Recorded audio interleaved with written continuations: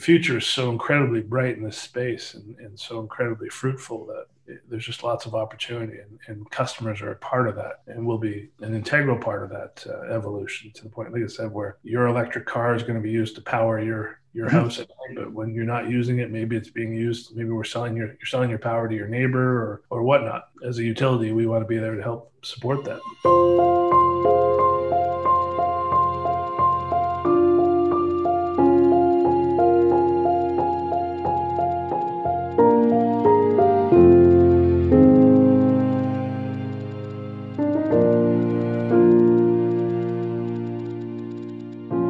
Welcome to the Flux Capacitor, a podcast about the future of electricity. I'm Francis Bradley of the Canadian Electricity Association. This is episode 050, number 50 of the Flux Capacitor. When I launched this podcast 50 episodes and close to 3 years ago, I wanted to share with the listener the types of conversations that were already taking place within the electricity sector about the future of the business of electricity and what the future transformations will mean for electricity companies, regulators, society, and customers. These were the sorts of conversations I was often having at the margins of meetings and conferences with industry leaders, government representatives, regulators, stakeholders, and industry partners. I wanted the listener to hear what we've been discussing over coffee, during a taxi ride, over dinner, or stuck in an airport departure lounge. Once again, this podcast was not recorded face-to-face, but using Zoom. For this 50th podcast, I'm joined by Bryce Conrad of Hydro Ottawa, the company that ensures the lights stay on in our office. Hydro Ottawa is more than just a local distribution company. It has a number of other lines of business, including as a cross-border electricity generator. Bryce and I talk about the company's sustainability practices, its recent designation as a sustainable electricity company, the 11th in Canada, how sustainability helps in recruiting top talent, and customer centricity. We also talk about climate change, net zero targets, and the impacts of extreme weather, something Ottawa has seen a lot of recently, including floods and tornadoes. We close the conversation with some book banter and Bryce's 2 recommendations to add to the Flux Capacitor Book Club. Here is my conversation with Bryce, recorded in early December 2021.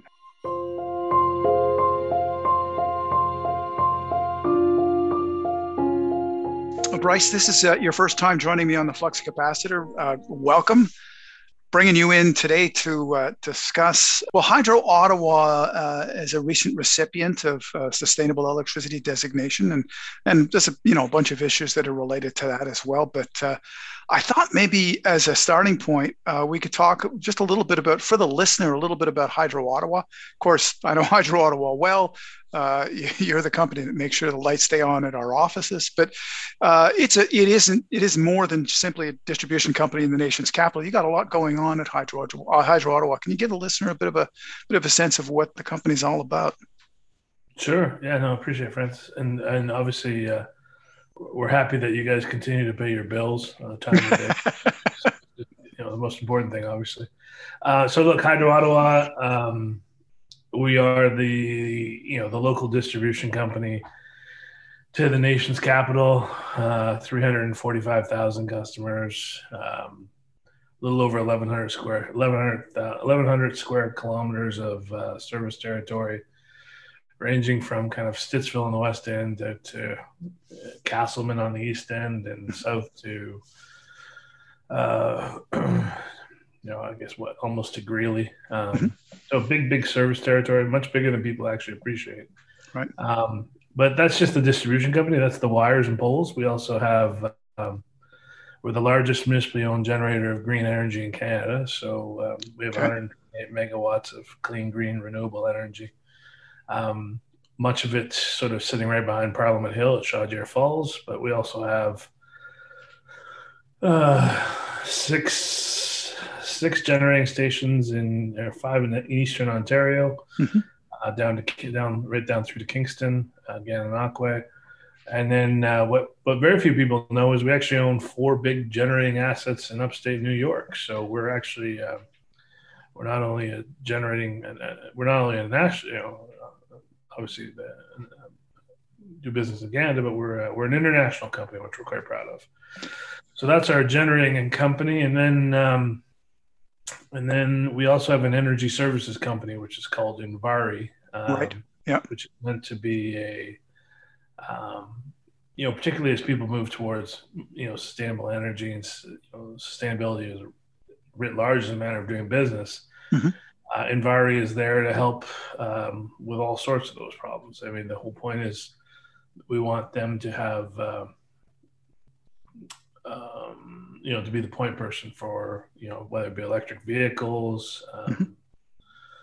street light conversion, building energy retrofits, building automation, all the things that make your, again, specifically on the environmental side and sustainability side to promote that. So it's one thing to say we're all about sustainability, but it's another thing to have a company that's dedicated to it. So Yeah, pull up, if I could, a couple of those threads, the assets that you have in the U.S. How did that come about? I don't know of other municipally owned distribution companies in Canada that own generation assets in the United States. Yeah, in 2016, we entered into and were successful in acquiring 10 generating stations from Fortis. Fortis was selling supposedly Okay. the assets, and so there were six in Ontario and four in upstate New York. So we bought the portfolio. Made a lot of sense at the time. We obviously expanded our footprint, diversified the geography that we operate in. No sooner had we bought it than the President Trump decided that he was all in favor of coal. Well, first of all, they elected President Trump, and then he decided that he was going to double down on coal. So Right. pushed the pricing down quite a bit. So we still own the assets. They're still they're working well for us, but we bought them for a long-term perspective. We thought eventually the world's going to put themselves on a bit of a carbon diet, and these run-of-river renewable assets are fantastic. And we figured if anybody in the U.S. was going to lead on that, it was going to be California, going to be New York, sort of where you have I won't call them more progressive perspectives, but certainly more akin to what we were looking for. So. Yeah. So do they sell into the New York Power Authority's pool, or is it contracted, or how's it? I'm just interested how that would work.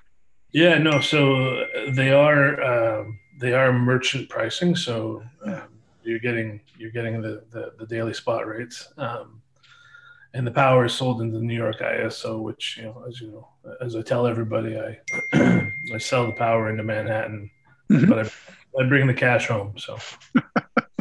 So how complex is it to kind of orchestrate all of these different parts with the Envari and your generation company and the distribution company?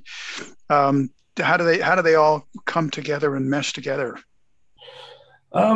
Yeah. I mean, look, I've got a great team. Obviously, my executive team is fantastic. So I've got dedicated individuals who obviously we have.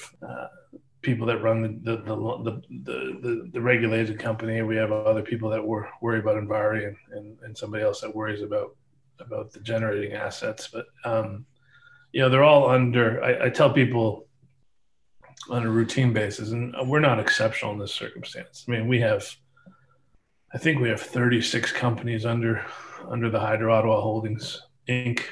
brand at the moment. So. You can't run 36 companies. So I run one company.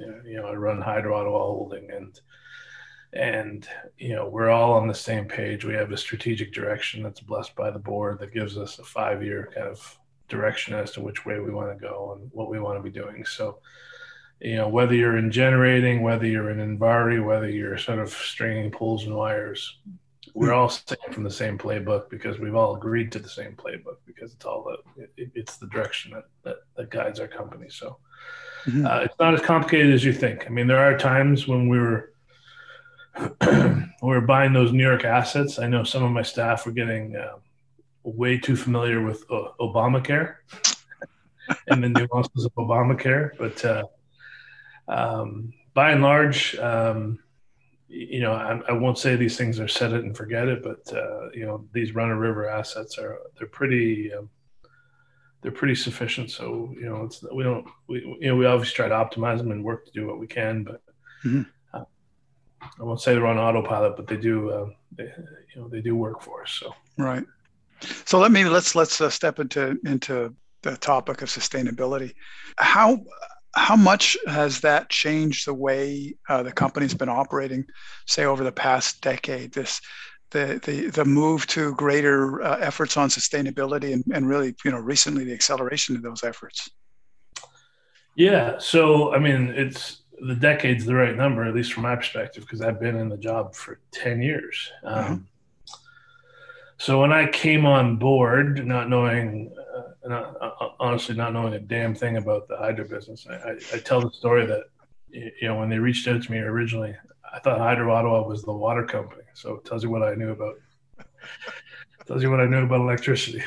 So anyway, look, when I came on board, the board was very determined to grow the company, and they saw opportunities, and they were, I won't say early adopters, but they saw kind of renewables and particularly run of river hydro as being a core asset that we had at the time, and that we could continue to build on.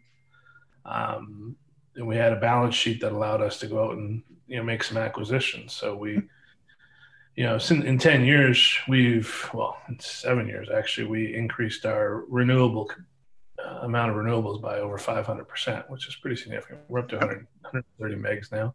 Yeah.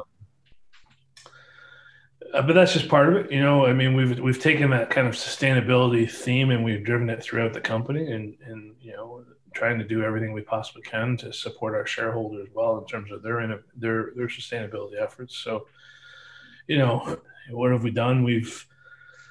I think we have upwards of 55% of our customer base that's on paperless billing, for instance, which is the highest adoption rate, and certainly in Ontario, but probably in North America. I mean, unless you start charging people for paperless billing, you're not going to get much higher than that. But yeah, wow, that's a credit to the customer base. But 4 years ago, we partnered with the city of Ottawa to sort of convert the street lights from high pressure sodium to LEDs.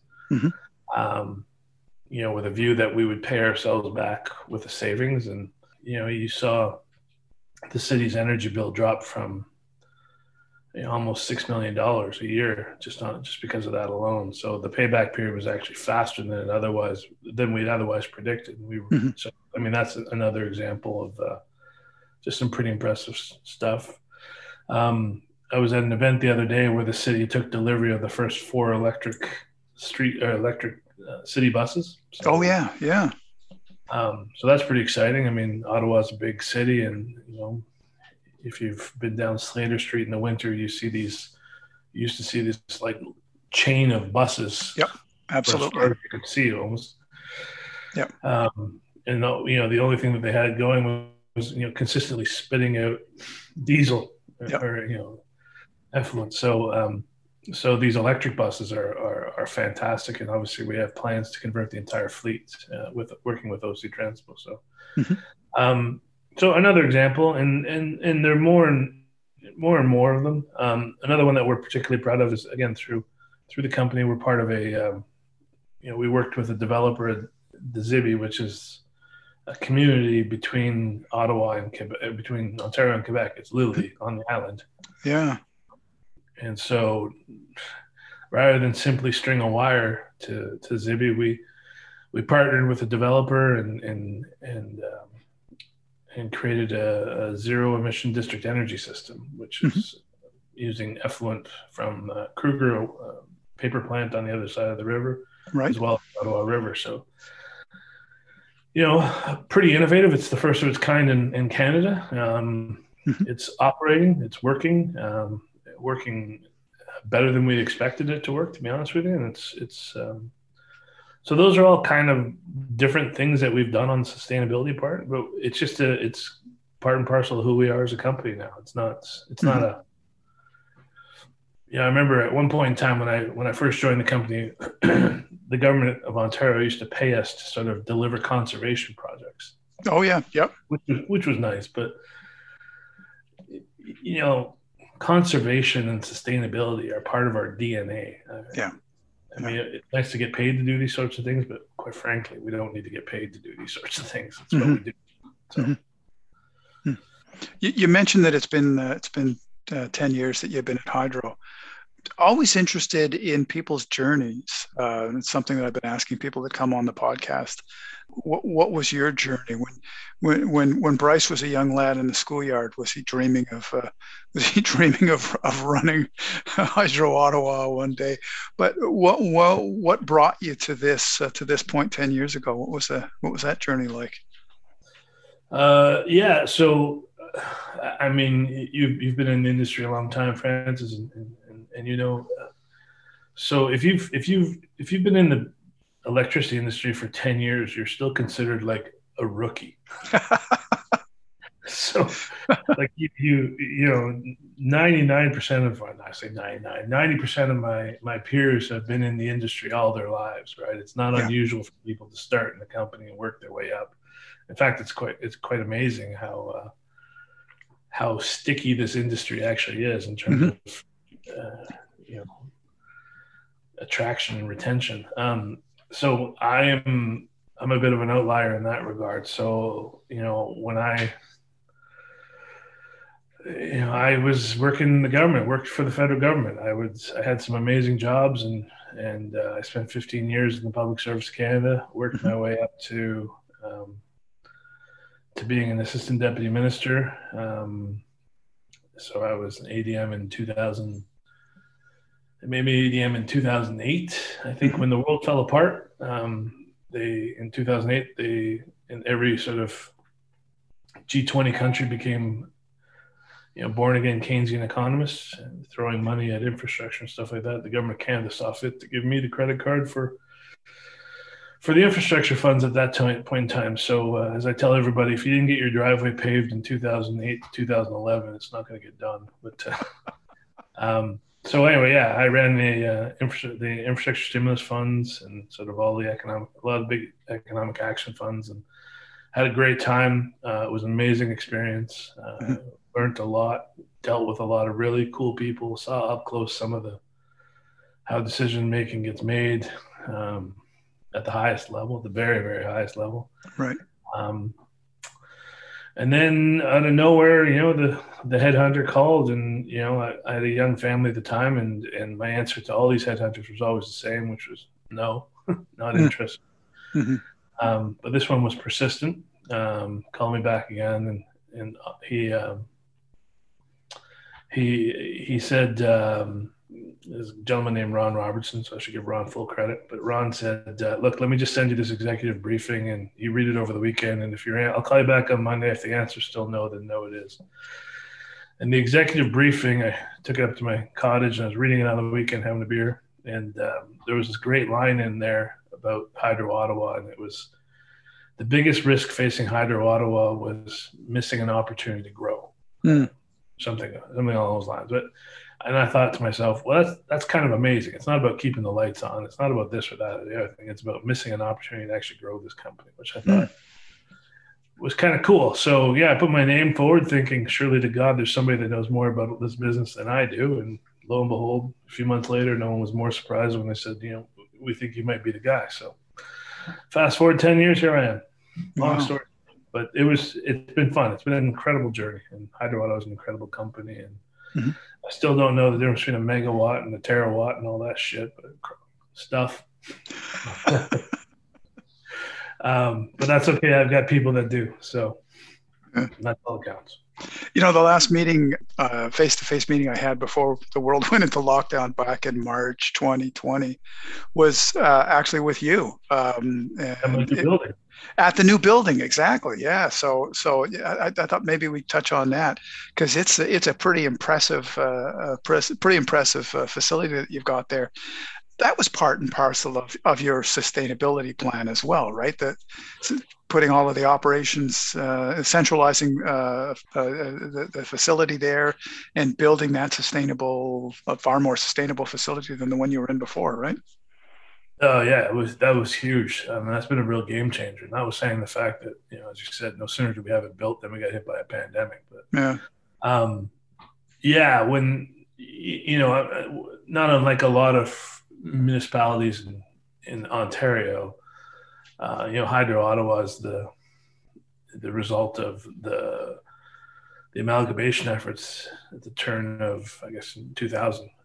So effectively we inherited the Gloucester Hydro, the Ottawa Hydro, Right. the Nepean Hydro, Canada Hydro.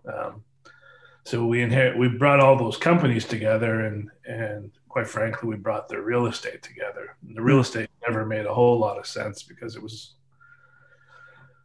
quite frankly in all the wrong places. And as you said, just some of them, our headquarters was.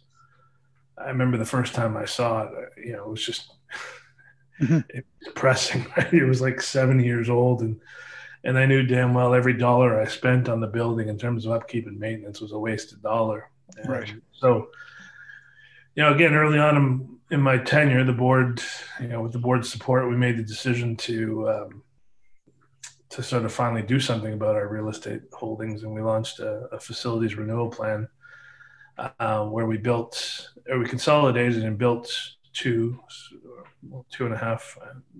full new sort of activity centers plus a brand new headquarters. And yeah, like they're state of the art. The one operation center, which is sort of off the highway, is effectively attached to solar panels, effectively off grid. It generates as much power as it uses, so it's right. Pretty good. And then our headquarters in the other operation center, I think we're at about 30% offset. So again, we had the land, so we might as well, if Hydro Ottawa can't sort of lead by example and do the right thing when given an opportunity to do the right thing, then shame on us. So yeah. So we did that, but it's more than that. Like the buildings were built, they're purpose built for us. They're both LEED Gold. Right. All gold. We have, water recycling.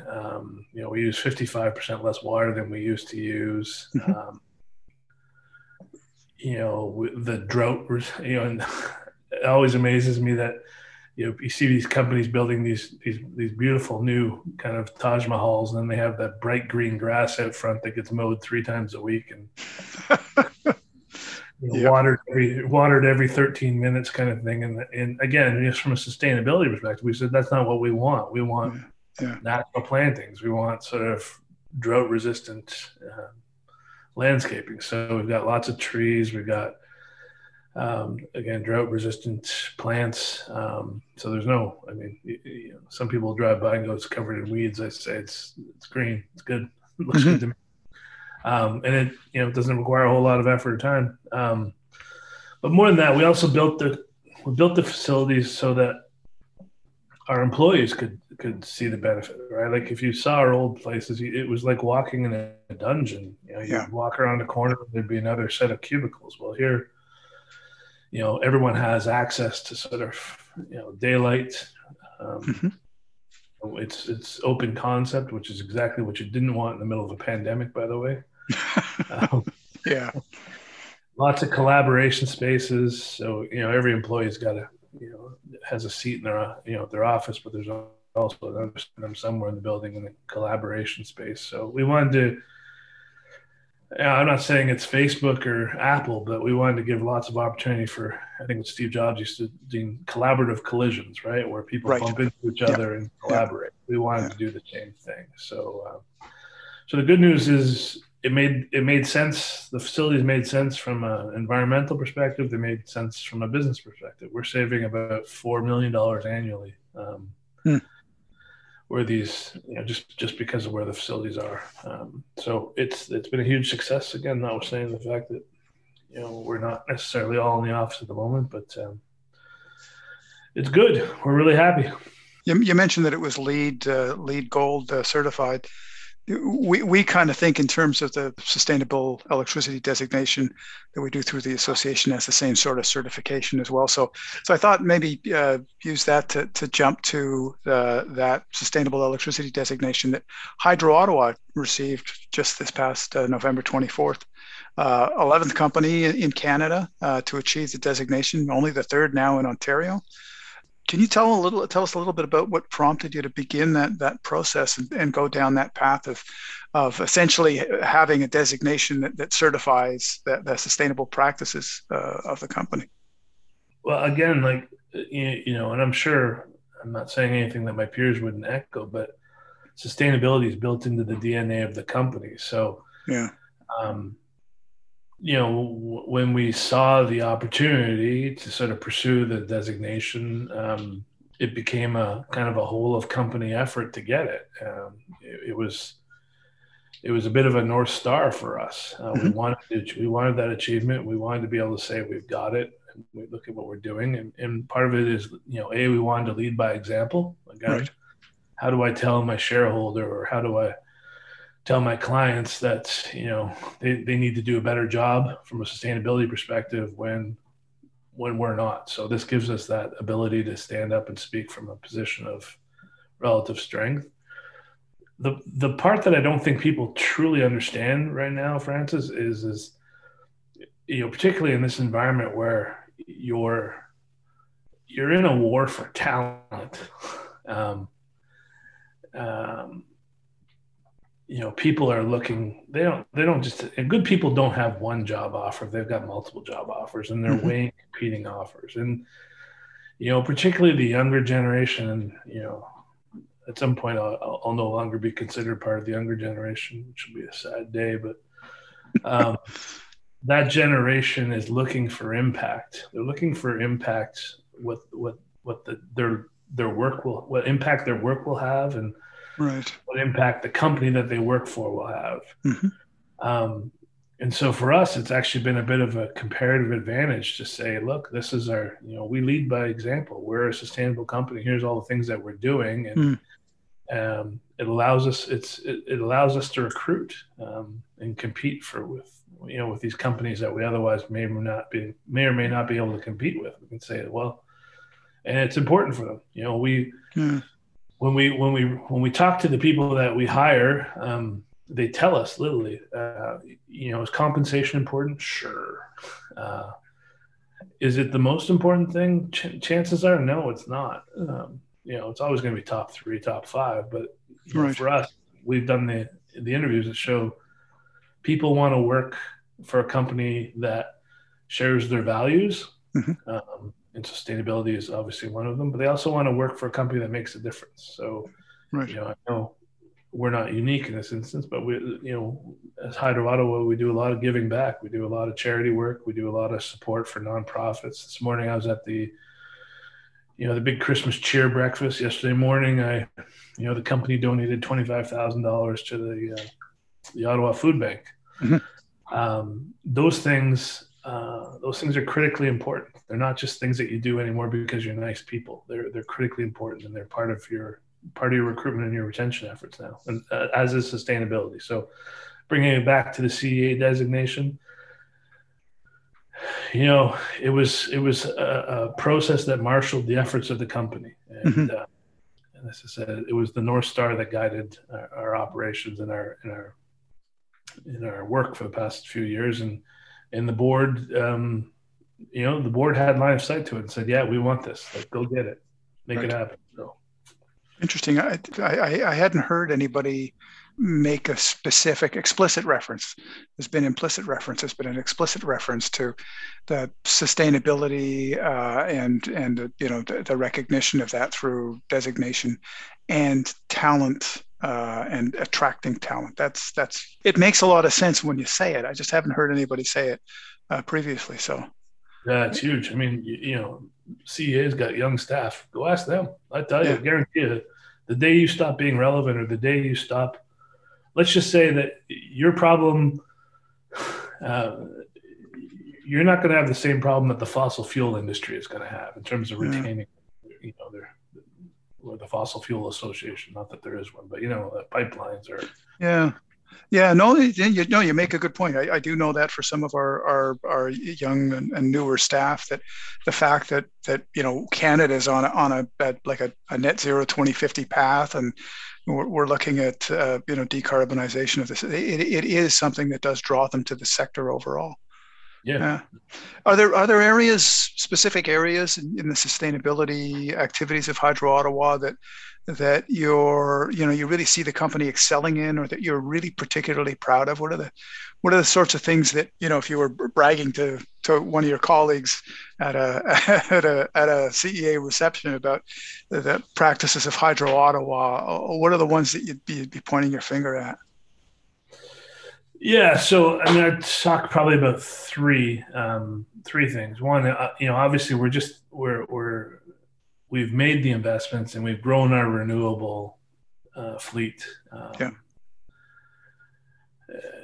demonstrably and significantly, and we're very proud of that. It was a business decision that we took in 2011 to do this, and I'm showing my age now, but there used to be a show called The A Team, and the guy used to say, "I love it when a plan comes together." Well, that was the plan coming together for us, right? We knew we wanted to do this. This is where we wanted to be, and it's been of huge success to us, both financially and from a sustainability perspective. It's the right thing to do. So we're thrilled with that. We've got a really great partnership with the City of Ottawa in some of the municipal parts of the municipality. And again, I use the example of the street lights, which, to go from what we used to have to what we have today is just night and day. And to hear the mayor stand up and take credit for it, which is great because he should, is really something that we're quite proud of. And we want to see more of it. So as I said, you're seeing different municipalities across Canada step up and try to electrify, some of their transit fleets, 2, 5, 6, 10 vehicles, whatever. I think Ottawa is the only one that's committed to electrifying the entire fleet. My conversation with the general manager at the time was, look, you take care of your buses, I'll take care of everything up to and including the extension cord. And that's a true partnership, and we're thrilled with that. And again, it's, when you're out there trying to hire and recruit young engineers to come to your company, these are the kind of things that they want to do. They want to be part of it. So we're pretty happy with that. And that's another point of pride for us. And last but not least, I go back to the Zibi example. Normally to get a developer in the same room as a utility, you literally need a judge and lawyers, right? Because it's usually confrontational. Right. And here we have an example of, a pretty progressive developer with, Dream Properties, Thea Partners, coming together with Hydro Ottawa to sort of do something that's never been done before in Canada, and to build this kind of district energy heating plant that has no carbon. So it's kind of here it is in the waterfront in between Gatineau and Ottawa for everybody to see. And we took a bit of a risk because Lord knows, we know energy, we know electricity, but what do we know about heating and cooling plants, right? But here's an opportunity to come together in a partnership that made sense, and to watch that grow from what it was to what it is today and to what it will be in 10 years when it's fully built up is fantastic. And last but not least, it's the little things as well, right? So we've got a new station coming online, Cambrian Station, which is coming online 2022. It's out in the south end, and there's very little to be said that's exciting about a new substation. I'll just start in there, other than it costs a lot of money. But we bought a piece of land and to build this substation, because obviously location is kind of key for us. And as we're sitting back, going, well, okay, we got a pretty big chunk of land here. What are we going to do with it? We partnered with the Rideau Valley Conservation Authority and the Canadian Wildlife Federation to create I think the largest pollinator meadow in Canada for for butterflies, I guess. But it's 24 acres. We needed 5 acres, so we've got 19 acres devoted to all these other sorts of things. Which again, it's the little things. It doesn't cost us much at all, but it makes a huge difference to our community. And I'm never going to brag about being friendly to the butterflies to any of my colleagues, but it's nice. My kids like it. One of the things that I've noticed over the last several years has been the customer. I guess the term that's often used is customer centric. I know Hydro Ottawa has been recognized, CS Week and in other forums for a lot of your practices in sort of in the customer space. Is there a role that customers will be playing in the sustainability space? Are they going to be key to achieving sustainability goals over time for Hydro Ottawa? For sure. Yeah, like customer centricity is when I arrived at the company 10 years ago, we had 4 key areas of focus, financial strength, customer service, corporate outreach, and organizational effectiveness, and they're kind of 4 equally weighted categories. And I kind of took that model and said, let's move the customer to the middle.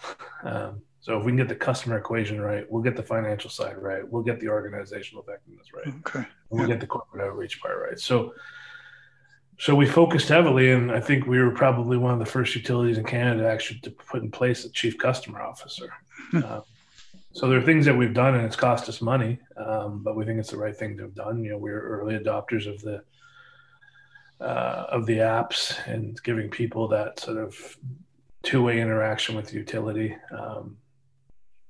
And we saw it during the tornadoes, just sort of how impactful that level of communication and authentic communication between the customer and the utility actually became, because it was everything. It got us through the whole process. So short answer is yeah, like as customers move to, distributed energy resources, we want to be there with them to help provide that. We want to be supporters of it. We don't want to, I know DERs for some of my colleagues are 4-letter words, but for us, it's kind of the future. So we don't want to just encourage it. We want to be encouraging it. We want to do everything we possibly can to make it easy for them to be adopted. Right. Electric vehicles,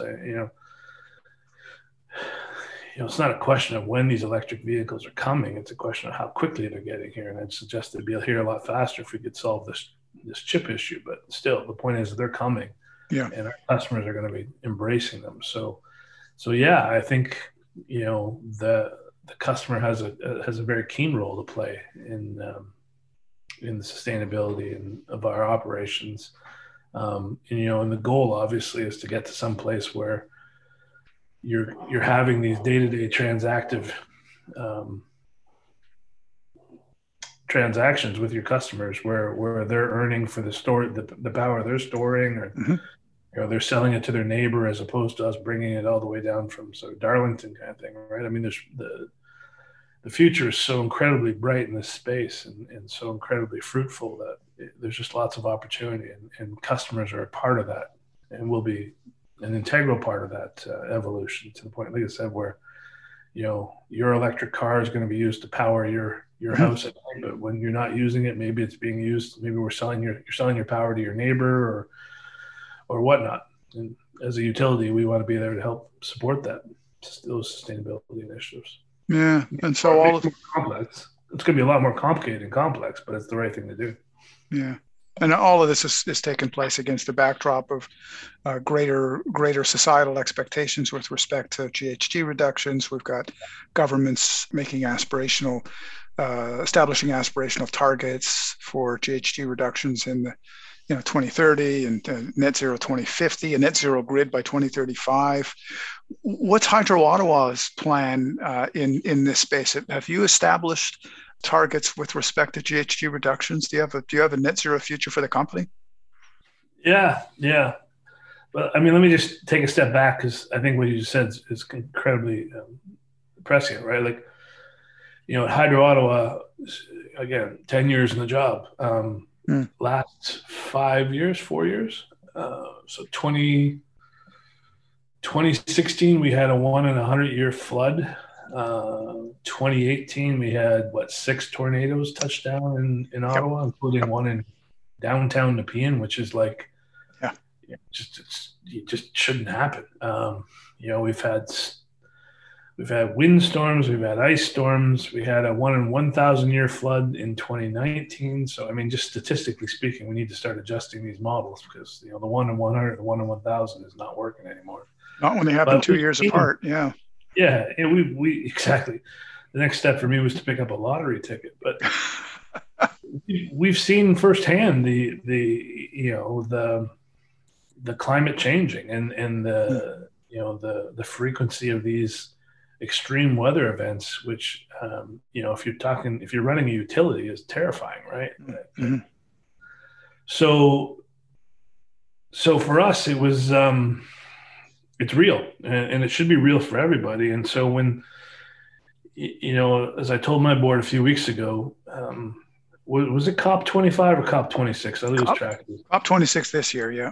COP26. So there's going to be a lot of vague commitments and sort of high-level goals and public pronouncements coming from that thing, and that's simply going to be from the Canadian delegation, right? And every delegation's got their own commitments to make and has made. But what I do know is that as a company, this is real for us, and we need to start to lead by example, just as we have on the sustainability side. So I give full credit to my board.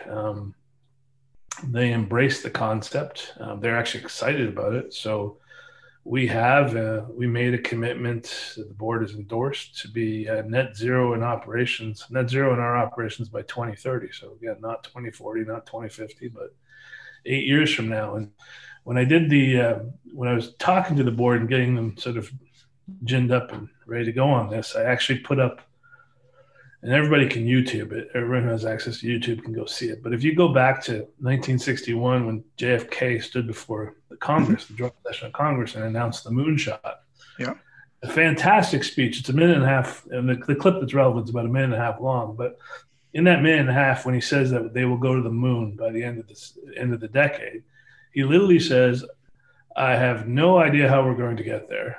We do not have a spacecraft that's capable. We don't have the fuel that's capable of getting us there. We don't have the technology that's capable of getting us there, but we will get there.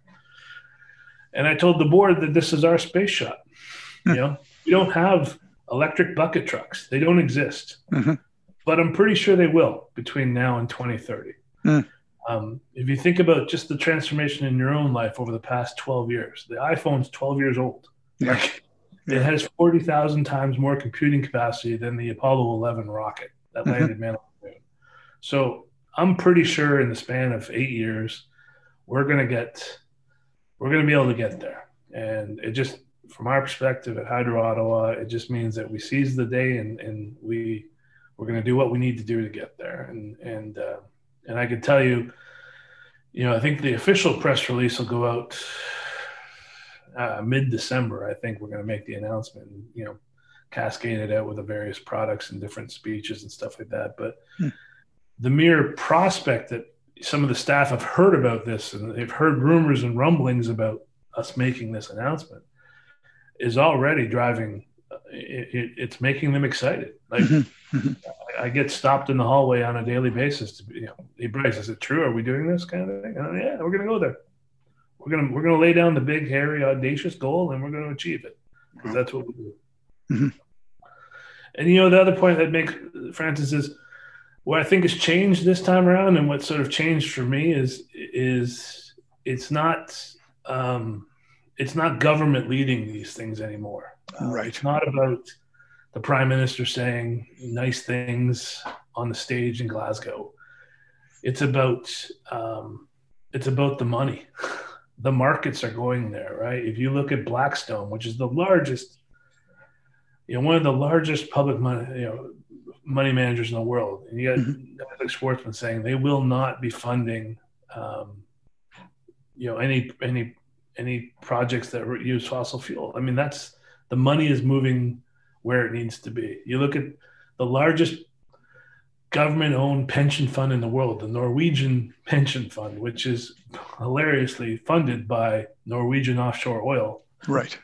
endowed by Norwegian Offshore Oil, but they have said that they will no longer fund projects that are attached that use fossil fuels. So, to me, when the money when you start to get that kind of alignment, where the money in the private sector is moving, that's when you unlock the ingenuity of the model. That's when you start to get that kind of innovation that we're going to need to get us across the finish line here. So when I say I'm excited, I'm very excited. I'm very bullish on this. I think, as I said, to quote JFK, I don't have a clue how we're going to get there other than some basic early steps. But, I'm 100% convinced that the private sector and the innovation that it will generate will help us get there. So, and our goal is to be the first municipally owned utility in Canada to be net zero. And I think we're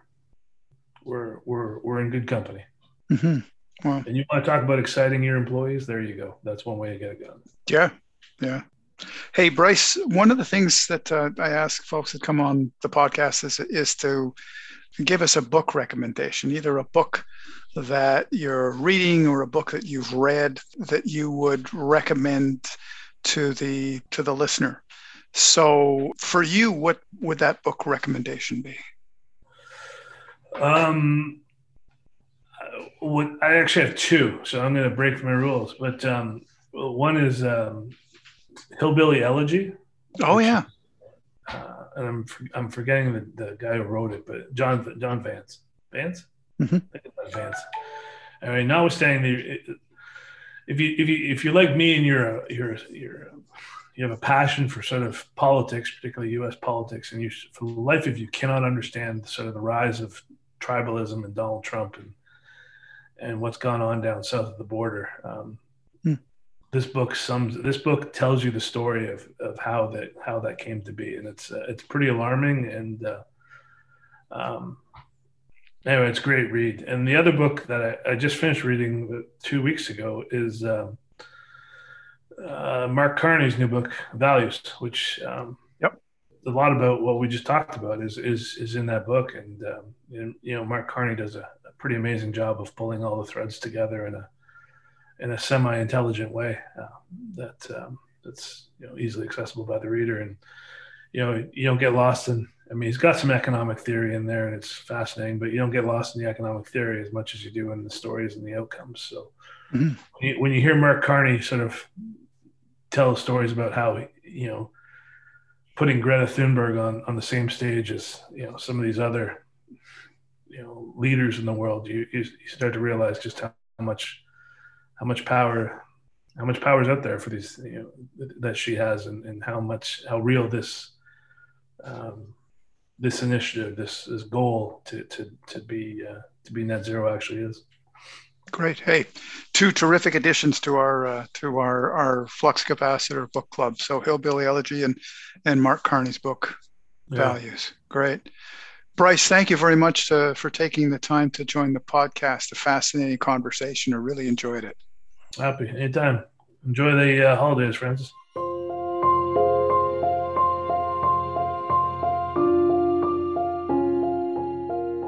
Thanks for joining me for this episode of the Flux Capacitor. Tune in for future discussions, including more podcasts in the Net Zero 2050 series. And as always, let's continue the electricity conversation on our Facebook page, on Twitter, and at electricity.ca.